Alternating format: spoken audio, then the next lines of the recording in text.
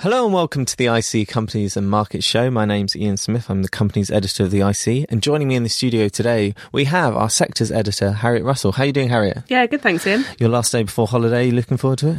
Oh, you know, breaking free, but breaking free in a busy day. Just before I know we're gonna get onto that. We sure are. Everything going on in the world of retail. We also have our specialist writer, Megan Boxall. How are you doing, Megan? I'm very well, thanks, Ian. And you've written the cover feature this week about the NHS. Yes, it's very exciting. You know how to fix it. I do. So we're very much looking forward to that. So in this podcast, we're going to talk a lot about retail. Then we're going to talk a little bit about advertising and marketing with reference to WPP and other things going on in the advertising world. And then we're going to talk a little bit about healthcare towards the end. So let's kick off with retail. The big news today, being Thursday, was a profit warning from DFS. Didn't come out in time for us to write about it in the magazine, but it's really interesting this morning.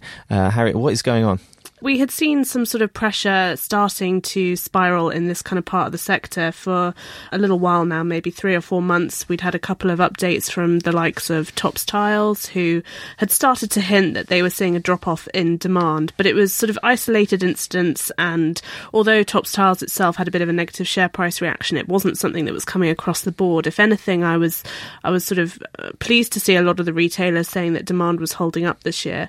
Well, unfortunately, DFS has turned that completely on its head this morning. Big profit warning from them, and I would say it's one of the most explicitly worded statements I've read on the issue year to date, and it has sent the shares there down by a quarter in early trading. They were down around a fifth. It was very negative about footfall. Mm-hmm.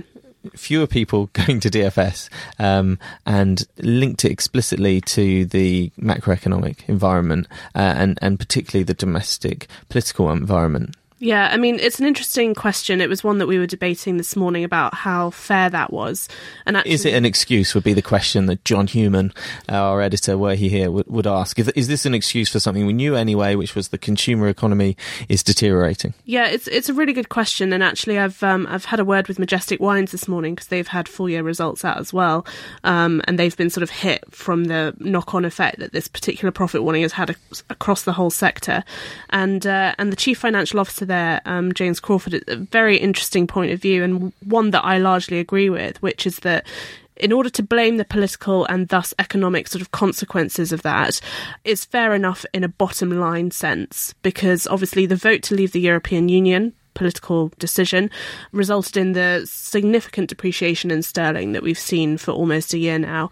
And that has a very tangible and very obvious effect on the retailers' cost base. Most of them are importers in order to sell their products domestically, and that has a huge effect on their cost base, their margins, and thus their profits. However, if you start blaming it for a top line deterioration, that becomes a little more problematic, because that implies that there is something to do with your products that is not inspiring people to spend money. And a lot of people on social media, Twitter and stuff this morning were saying, oh, you know, you can't blame Brexit, you can't blame the election. Just because there's an election doesn't mean I don't go out to the shops and buy clothes or even sofas or a new iPad or whatever it might be. That is not reason in itself. It's just that people become more discretionary with their spending, and they save it and they spend it on things that they think are worth it. And that suggests to me that DFS has to kind of clear this issue up for us in the long run.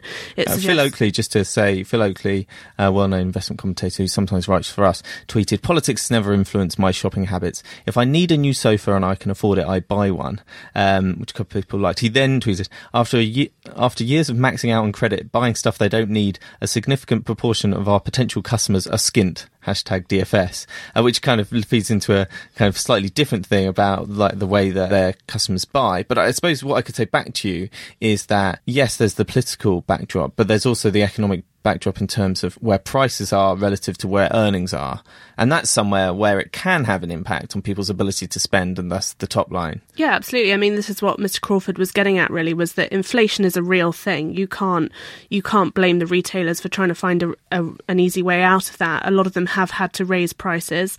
And yeah, I suppose that might deter people from the top line. But as Phil Oakley says, you know, just because something is £5 more expensive, if we're talking about discretionary discretionary items, which is sort of the category that DFS and other general retailers fall into, it's probably not going to be enough to turn people off shopping altogether. We have, though, had some interesting retail stats out today which suggest there is a wider problem. Yeah, I mean, the wider problem is that people will still shop and they will still spend money on things, but they won't do it nearly as often or in the quantity that we've seen in the last few years post-recession. And that was really supported by data from the ONS this morning about the retail sales volumes for May, which were down. A lot of people had expected them to fall, but not this dramatically. So the sales, down 1.6% in May. It was expected to be around 1%. Mm-hmm. It was plus 2.2% in April. Can we focus too much on monthly figures? Absolutely. I mean, it's been one of the real bugbears of covering the sector since we voted to leave the EU last year, is that everyone has been absolutely glued to either ONS data, BRC data, any data really that's going to give us an indication of where we're at. For instance, last year, everyone was rejoicing that we had a very, very good November. The advent of Black Friday sales and things here had really sort of inspired the nation to get shopping, and that sort of dried up over Christmas. Perhaps not that unusual because we knew that price rises were coming by this point. However, we had a fairly buoyant January sales period and a fairly buoyant April. And, why are people shopping in April when things are more expensive? What we had today, I suppose, was a double whammy of the DFS profit warning, which, as you say, included very negative signs that people were looking out for to do with footfall. And we also had the ONS data that seemed to bear it out, albeit just over that month period. And we did see a big sell-off in the retail stocks, didn't we? So it wasn't just DFS that went down. Looking at it at about kind of mid-afternoon, the second biggest faller within the clothing or general retail sectors, Dunelm, another furnishings and another retailer, Next, and then M Brown, Dixons Carphone, other types of retailers in there that people think really will suffer if the consumer economy is stalling. Yeah, I mean, another thing that Mr. Crawford and I talked about at Majestic was it's fine to pull out big trends, and I think Shore Capital this morning really called it a watershed moment for retail today, which is perhaps getting a bit dramatic. But I think there's an interesting sort of caveat to put on this, which is if you look at some of these big fallers, particularly people like Next and Dixons Carphone, and certainly AO World, actually, Marks and Spencer, the common theme with all of those companies is that they have very specific problems within their businesses already. Problems that have been well flagged by this point. Some of them we've got on buy tips in a sort of contrarian sense. Some of them, like AO World, we don't. Some of them we're completely neutral on, like Dunelm. So I would really insist that readers or listeners go and look at the individual kind of buy, sell or hold cases that we have on those various stocks. It's fine to draw out trends and say, yeah, okay, this profit warning has had a huge knock-on effect on the sector, but actually that doesn't necessarily mean that going forward, which is like always the most important thing in retail, those businesses are only on a downhill slope. There is going to be a concern, though, among our readers and listeners that, which of these companies is next, in the sense that you don't have to have that much negative content in either an outlook or in a full-year trading update to really hit the shares, because people are looking so much for these kind of negative indicators. Mm-hmm. So are there any particular companies where you think, are they particularly vulnerable to a further down shift in sentiment?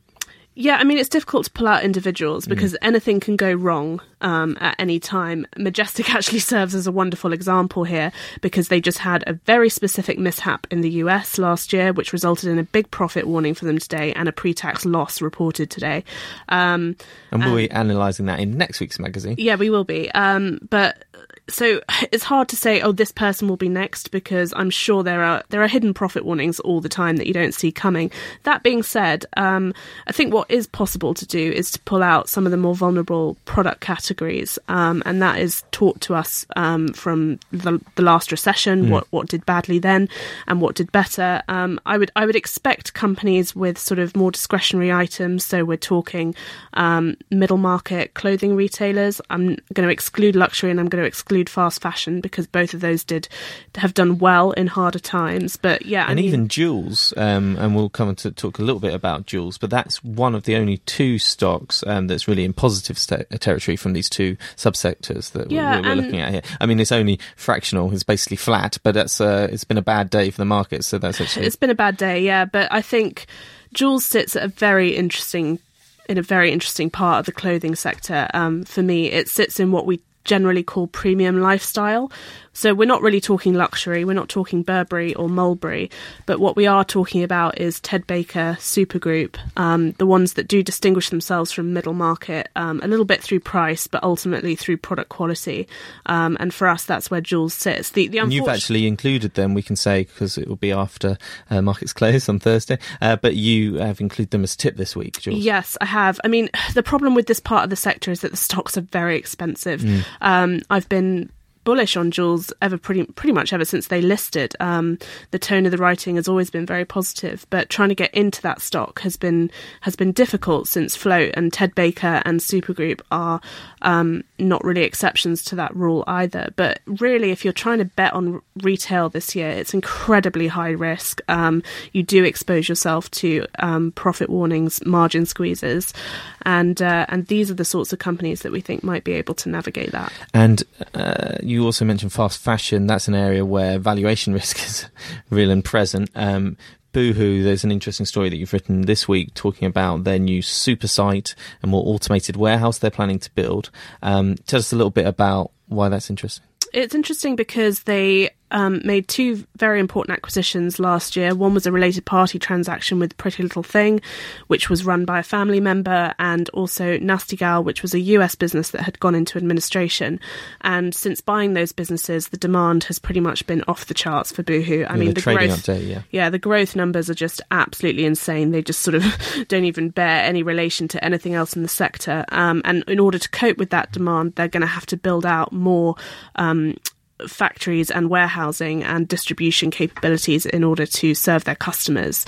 And they'd already sort of announced investment in their Burnley site, but they're going to start this new super site, which is going to span 600,000 square feet. And I suppose the really newsworthy item about it is that they are going for a higher degree of automation, which is a touchy subject in retail because it implies this sort of Amazon drone model that, although it's very exciting for the sort of tech people amongst us to think about a world where that is a reality, it doesn't do much for the political commentators who get on about jobs. But there are good jobs and bad jobs, and we've seen with the fast fashion, not Boohoo, but ASOS, we've seen concerns around the conditions in some of the warehouses, and that's also been well flagged. So does this help Boohoo manage that risk? I think it's difficult to, when I had a call with management, it's difficult for them to say anything explicitly about that. I think mainly because the allegations at ASOS and also Sports Direct are just that. They're allegations, so they're sort of limited in commenting too heavily on it. But yeah, the suggestion is definitely there that they want to avoid any sort of malpractice or corporate governance issues in that respect, and this might be one way to avoid it. It's interesting, just to kind of round this off, that in this day of a lot of retail news, and we've been having lots of discussions about it, and you're going to be writing a story about your takeaway for the sector before you go off on holiday. But it's interesting that we've also had an intention to float from a fast fashion retailer, Quiz. Quiz, yes. The exciting thing about Quiz is not so much what they're going to be doing, because to be honest, it's all fairly run-of-the-mill type clothing, 16 to 35-year-old target market, blah, blah, blah. But the reason it piqued my interest is that Peter Cowgill is going to serve as their potential chairman, and people might know that name from JD Sports, where he is currently executive chairman as well.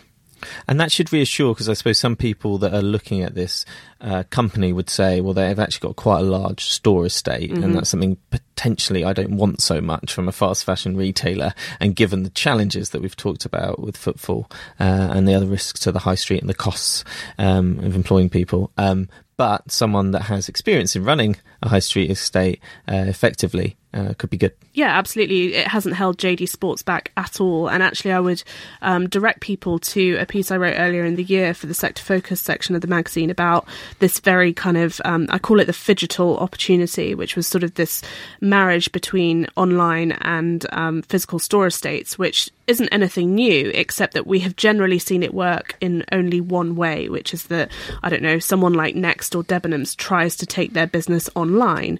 And what we're actually seeing more of now is the reverse, which is online retailers seeing some sort of value in having a physical store estate. It'll be interesting to get to know these guys better. I admit I don't know that much about them yet, and sort of which way round they did it, or whether they did it all at once. Or whether they can even float at all if the retail market falls off. Yeah, it's not due until July. It was an interesting day to announce their intention to float. I don't know if they knew really what was coming. I doubt it. But yeah, we'll see how that one goes. We're kind of holding off because they haven't priced it or anything yet. The only thing I do know is that the company is profitable. It makes a pretty decent cash profit. So that'll be interesting to keep an eye on. And I just want to flag our Credit Cycle podcast that you put together, Harriet, because that's also relevant to this. The end of the consumer credit cycle is what some people diagnose, and in some ways Phil's tweet kind of speaks to that, right? People concerned that the consumer economy has been propped up by credit, and your podcast delves a lot more deeply into that and the companies that could be affected. Yeah, I mean, if anything, it dives less deeply, I suppose, in that we actually take a much more big picture view on what is happening with the sort of macro-pru factors globally, in fact, between US and China and into European banking as well, as to exactly what the vulnerability is and what could go at the top level, which would ultimately dry up at the consumer level in the UK. Okay, fascinating. Look out for that. Megan, I want to bring you in. Now, let's move from retail to talking about advertising and marketing. WPP, the major global company within that space, always hogs the headlines. It was earlier in this month that they had their trading update, but you've done a longer analysis piece for this week's magazine talking about the investment case for the stock and how you think it's changed. To give us a bit of an overview about where you're at with WPP. Yeah, so WPP there was an AGM trading statement, which was, well, there was a lot of politics in there, as you might expect from Martin Sorrell. And some strange comments. I've got some very strange comments. You pointed out to me, given the macroeconomic background, this is what they say in their trading update, it is not surprising that clients are generally grinding it out in a highly competitive ground game, rarely resorting to a passing game or Hail Marys. Yeah, as a non-US sports fan, I had to ask for clarity about what that meant. But once you'd kind of dug through the narrative, what was your take? It makes for great reading. I mean, I'd recommend reading some of Martin Sorrell's trading statements. They're always entertaining. But in general, he's actually quite negative, which I find very unusual for a CEO to be so negative about the sector that his own company's operating in. There are just so many challenges that are facing marketing and advertising companies, and WPP, as one of the world's biggest, and far and away the UK's biggest, I mean, it's got no real UK competitors, is right in the centre of all those challenges. So he talks about competition's fierce in our industry. Yeah. A lot of providers undercutting each other. He says, as some say, you are only as strong as your weakest competitor. Are they suffering from that? Yeah, well, I mean, I find that like an interesting analysis, especially when WPP has a knack of just buying its competitors. But his argument there is that marketing is a value-added proposition. And at the moment, what he's saying is that there are a few of WPP's competitors which are starting to cut costs or operate in sort of a we're going to save you money sort of way, rather than you need to invest in what we do as a value thing, which completely undermines what advertising is and what the industry has grown off. So by saying that some competitors are cutting costs, he actually says that our industry may be in danger of losing the plot if they forget about their value-added roots. And another difficulty and theme here is the rise of social media, that businesses, if they're looking to advertise and market, can go more directly to customers and reach a huge addressable audience. Yeah, exactly. And without it's addressable. WPP. Yeah, it's addressable and it's easy to use as well. I mean, Facebook ads are so much easier than what you used to do, where you were buying ad space on television or in a newspaper. It required so many more people than marketing, and what is actually the most effective type of marketing today. It's not like it's the cheapest type of marketing, Facebook or Google. it's just the most effective, which is why people are going for it. And there is an argument that it's easy, so people won't need to even use advertising agencies anymore. You could have an internal team, exactly, and then go straight to Facebook or Google. Yeah, exactly. But what do WPP say? Like, where do they sit? WPP actually aren't particularly. They don't really address that as a problem. They think that they're going to be in demand regardless, and they are actually realigning their portfolio to be more digital. They're about 40% at the moment. They're aiming for higher, and it is the opinion of the wider industry, people who work in marketing, saying that actually it's very complex to run an effective ad campaign on Facebook or Google. It may be easy to just put your ad there, but to make it effective, that's harder, and that requires specialist knowledge, more specialist knowledge, and actually also specialist software, which WPP and its competitors have really been investing in as well. So that's an argument that it's just another channel, that there's always been evolution in the channels. Exactly, and marketing, advertising has been around since the dawn of humans. I mean, there's always been people. There's always been a Don Draper. So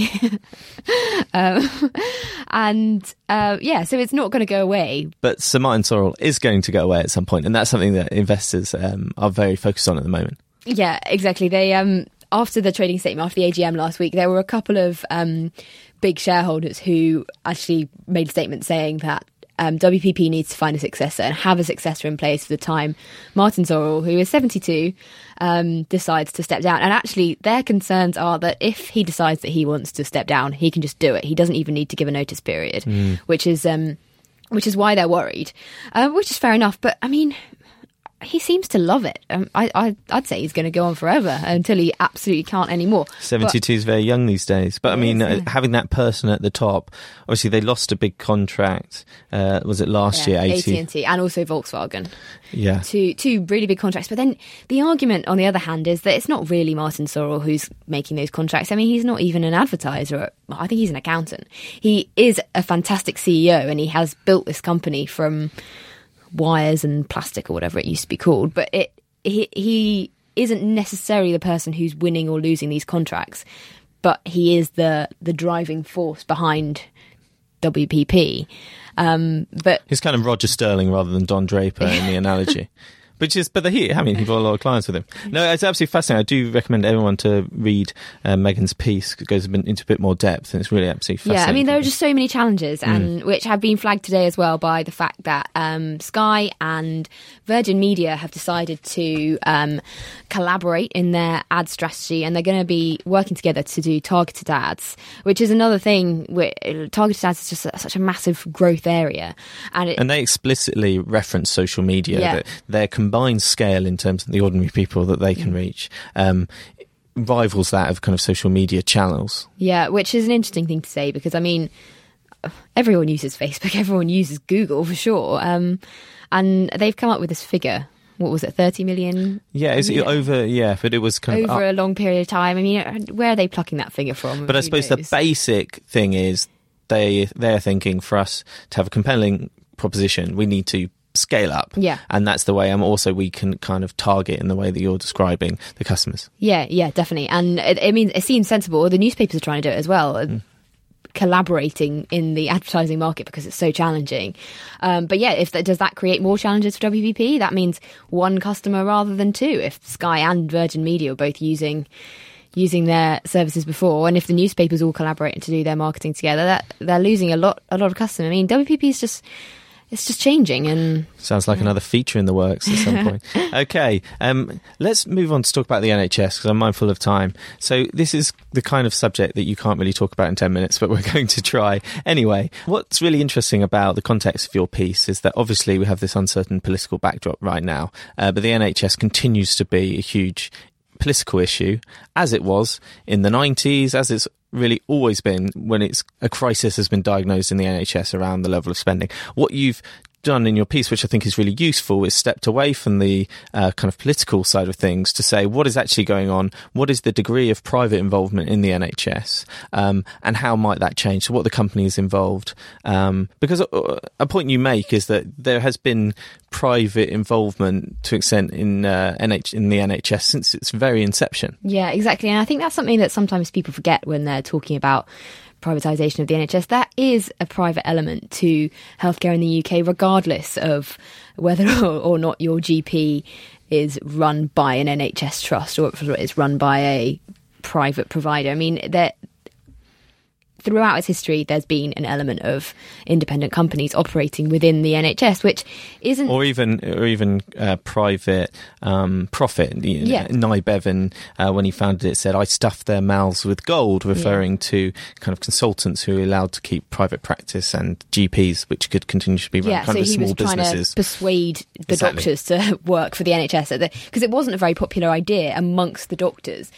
And then a few years later, prescriptions they had to make people pay for. Yeah, so they had to start making people. Yeah, exactly. It was 3 years before they started making people pay for prescriptions and glasses. Which, I mean, looking at it now, it seems ridiculous to suggest that people didn't ever have to pay for their prescriptions. And in the early days of the NHS, there are stories of people getting their wigs free on the NHS. I mean, it's crazy and people were taking advantage of it. And there's an argument of that's still happening today. I mean, people overuse the doctors for sure, and maybe if there was an element of paying for it, that wouldn't be so much the case. But that's another whole argument. I mean, what's fair to say is that since that point, the private sector involvement in the NHS has ramped up into definitely. Lots of different areas. Yeah. And you try and address those areas. What are ones that you found particularly interesting in terms of where private companies currently operate and where that might change? So one that I think the first one that is really interesting is the staffing, because it's a bit of a political topic at the moment, because the NHS is the government is in the process of selling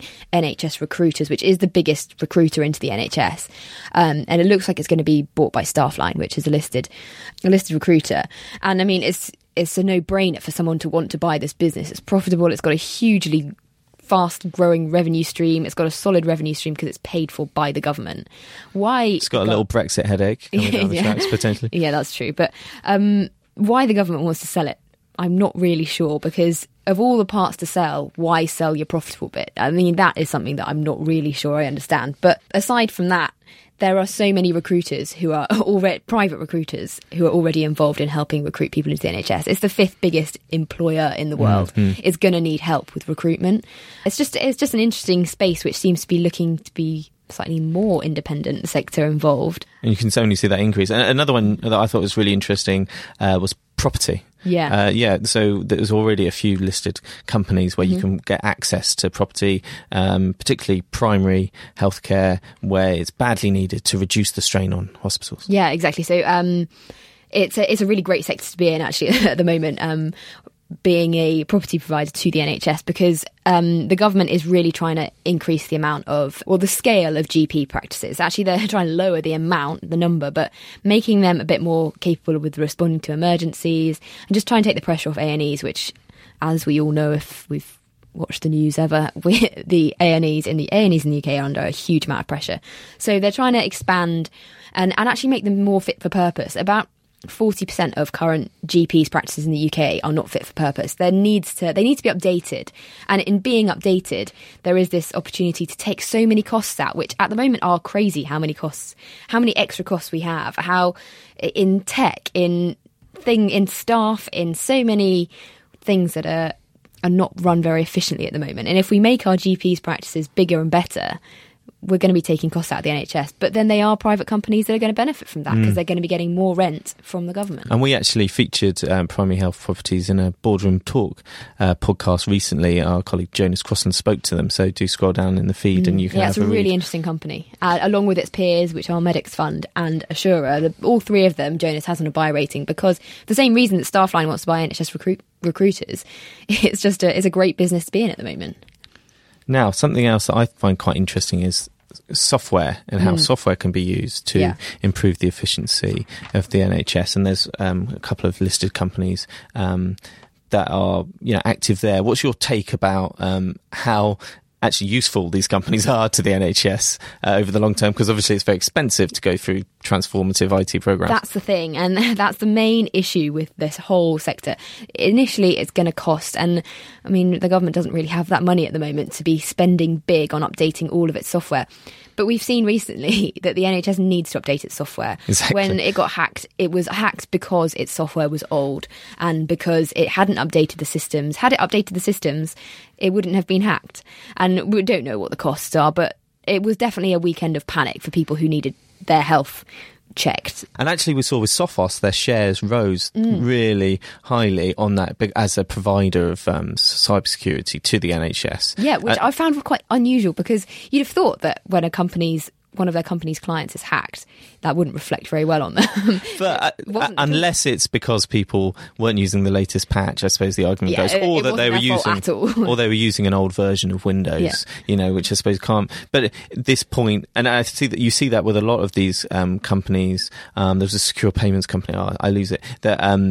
That was saying this the other day as well. There are trends that are negative for their clients that are obviously positive for them. Yeah. This is going to become increasingly important for the NHS over time as things become more digitised. Yeah, definitely. And the other thing is data sharing. I mean, that was the problem, which was why the NHS got hacked so easily. They're trying to share their data. But if they can share their data, and so the private companies again, so EMIS and Ideagen, they're two companies which are making it easier for doctors to share data, which extracts costs again. And then in larger scale technology as well, in MRI scanners, outsourcing to companies like Medica, who do so they're radiologists, so they employ radiologists.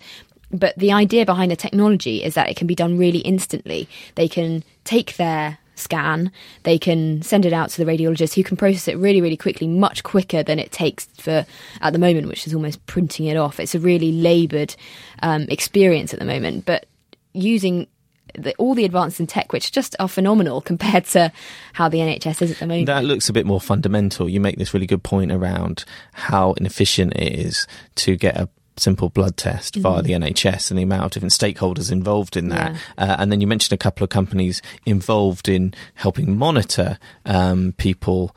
So ideally keeping them out of hospital if they don't need to be there, or providing a more up-to-date or immediate diagnosis. Yeah, point of care diagnostics is a huge theme, and actually it's already being used in a lot of countries. In Canada, if you go for to have a blood test, they literally take your blood test there and then, and they give you the results there and then. I mean, that's one person in 5 minutes who can tell you if you've got tonsillitis or not. But when we do this in the UK, I mean, it's about a week. And then quite often on the other side of things, and this then feeds into how much we're spending and how much we're relying on antibiotics. I mean, there are so many factors at play which can be helped by point-of-care diagnostics. And yeah, again, there is private companies who are developing this technology and which can help sort out some of the fundamental problems with our private health. Well, yeah, so it's beyond debate that there are private companies that are working with the NHS. The question is, how much will that change in future? The big caveat, I suppose, is that the political backdrop, as I said, is very uncertain. Say we had an election within the year, our major opposition party has talked about renationalising the NHS. Behind that, it seems to be around the NHS being the preferred provider for care, or perhaps stepping back from the GP commissioning. But even then, it's not been a huge amount of detail about the plans. And regardless of what kind of more stable government we have over time, there's a big funding challenge that's almost separate but connected to this. Exactly. And so it's interesting there how the Labour government talk about stopping using private providers for different types of care, which they are doing increasingly, and some of the private hospital providers such as Spire have been really benefiting from that. But the other way that they've been benefiting is from the amount of people who are choosing to go private and actually pay for their own treatment, because they just can't afford NHS waiting times, which are ridiculous. They've scrapped the 18-week waiting time target. We've got 3.9 million people on the waiting list. That surprises me that isn't more of an issue, given that I'm just about old enough to remember that was an issue back in 97, and it was very much the actual waiting times was used hugely by Tony Blair-led opposition Labour Party to make their pitch for how bad a state the public services had got under Conservative government. And it's interesting that it's not higher up the agenda. Obviously, there's a lot more going on. But whatever party remains in office or gets into office, just a huge amount more money needs to go into a lot of the different parts of the... Yeah, and I mean, where's that money coming from? The NHS spent £100 billion last year. I mean, that it's just the kind of money which is crazy. And to talk about a £2 billion or just shy of a £2 billion deficit, which is what it was last year, I mean, it doesn't really mean anything because the government is just ploughing money in as and when it needs to. It's not being run efficiently. It doesn't help to give a top up as and when you need it. It needs to be fixed. And bring on another election. Maybe I should run for the health minister position. A journalist going into politics, never going to happen. Okay, well, thank you so much, Megan. Thank you, Harriet. Elsewhere in the magazine this week, we have Emma Powell, our news editor, has written a really interesting feature about Turkey. We have a Bareball column looking at the Brexit talks and how they might impact on the currency markets. Elsewhere, we had Simon Thompson running through a number of small cap investment opportunities, so do look out for that. All of that and more in All Good News Agents, £4.90. See you next week.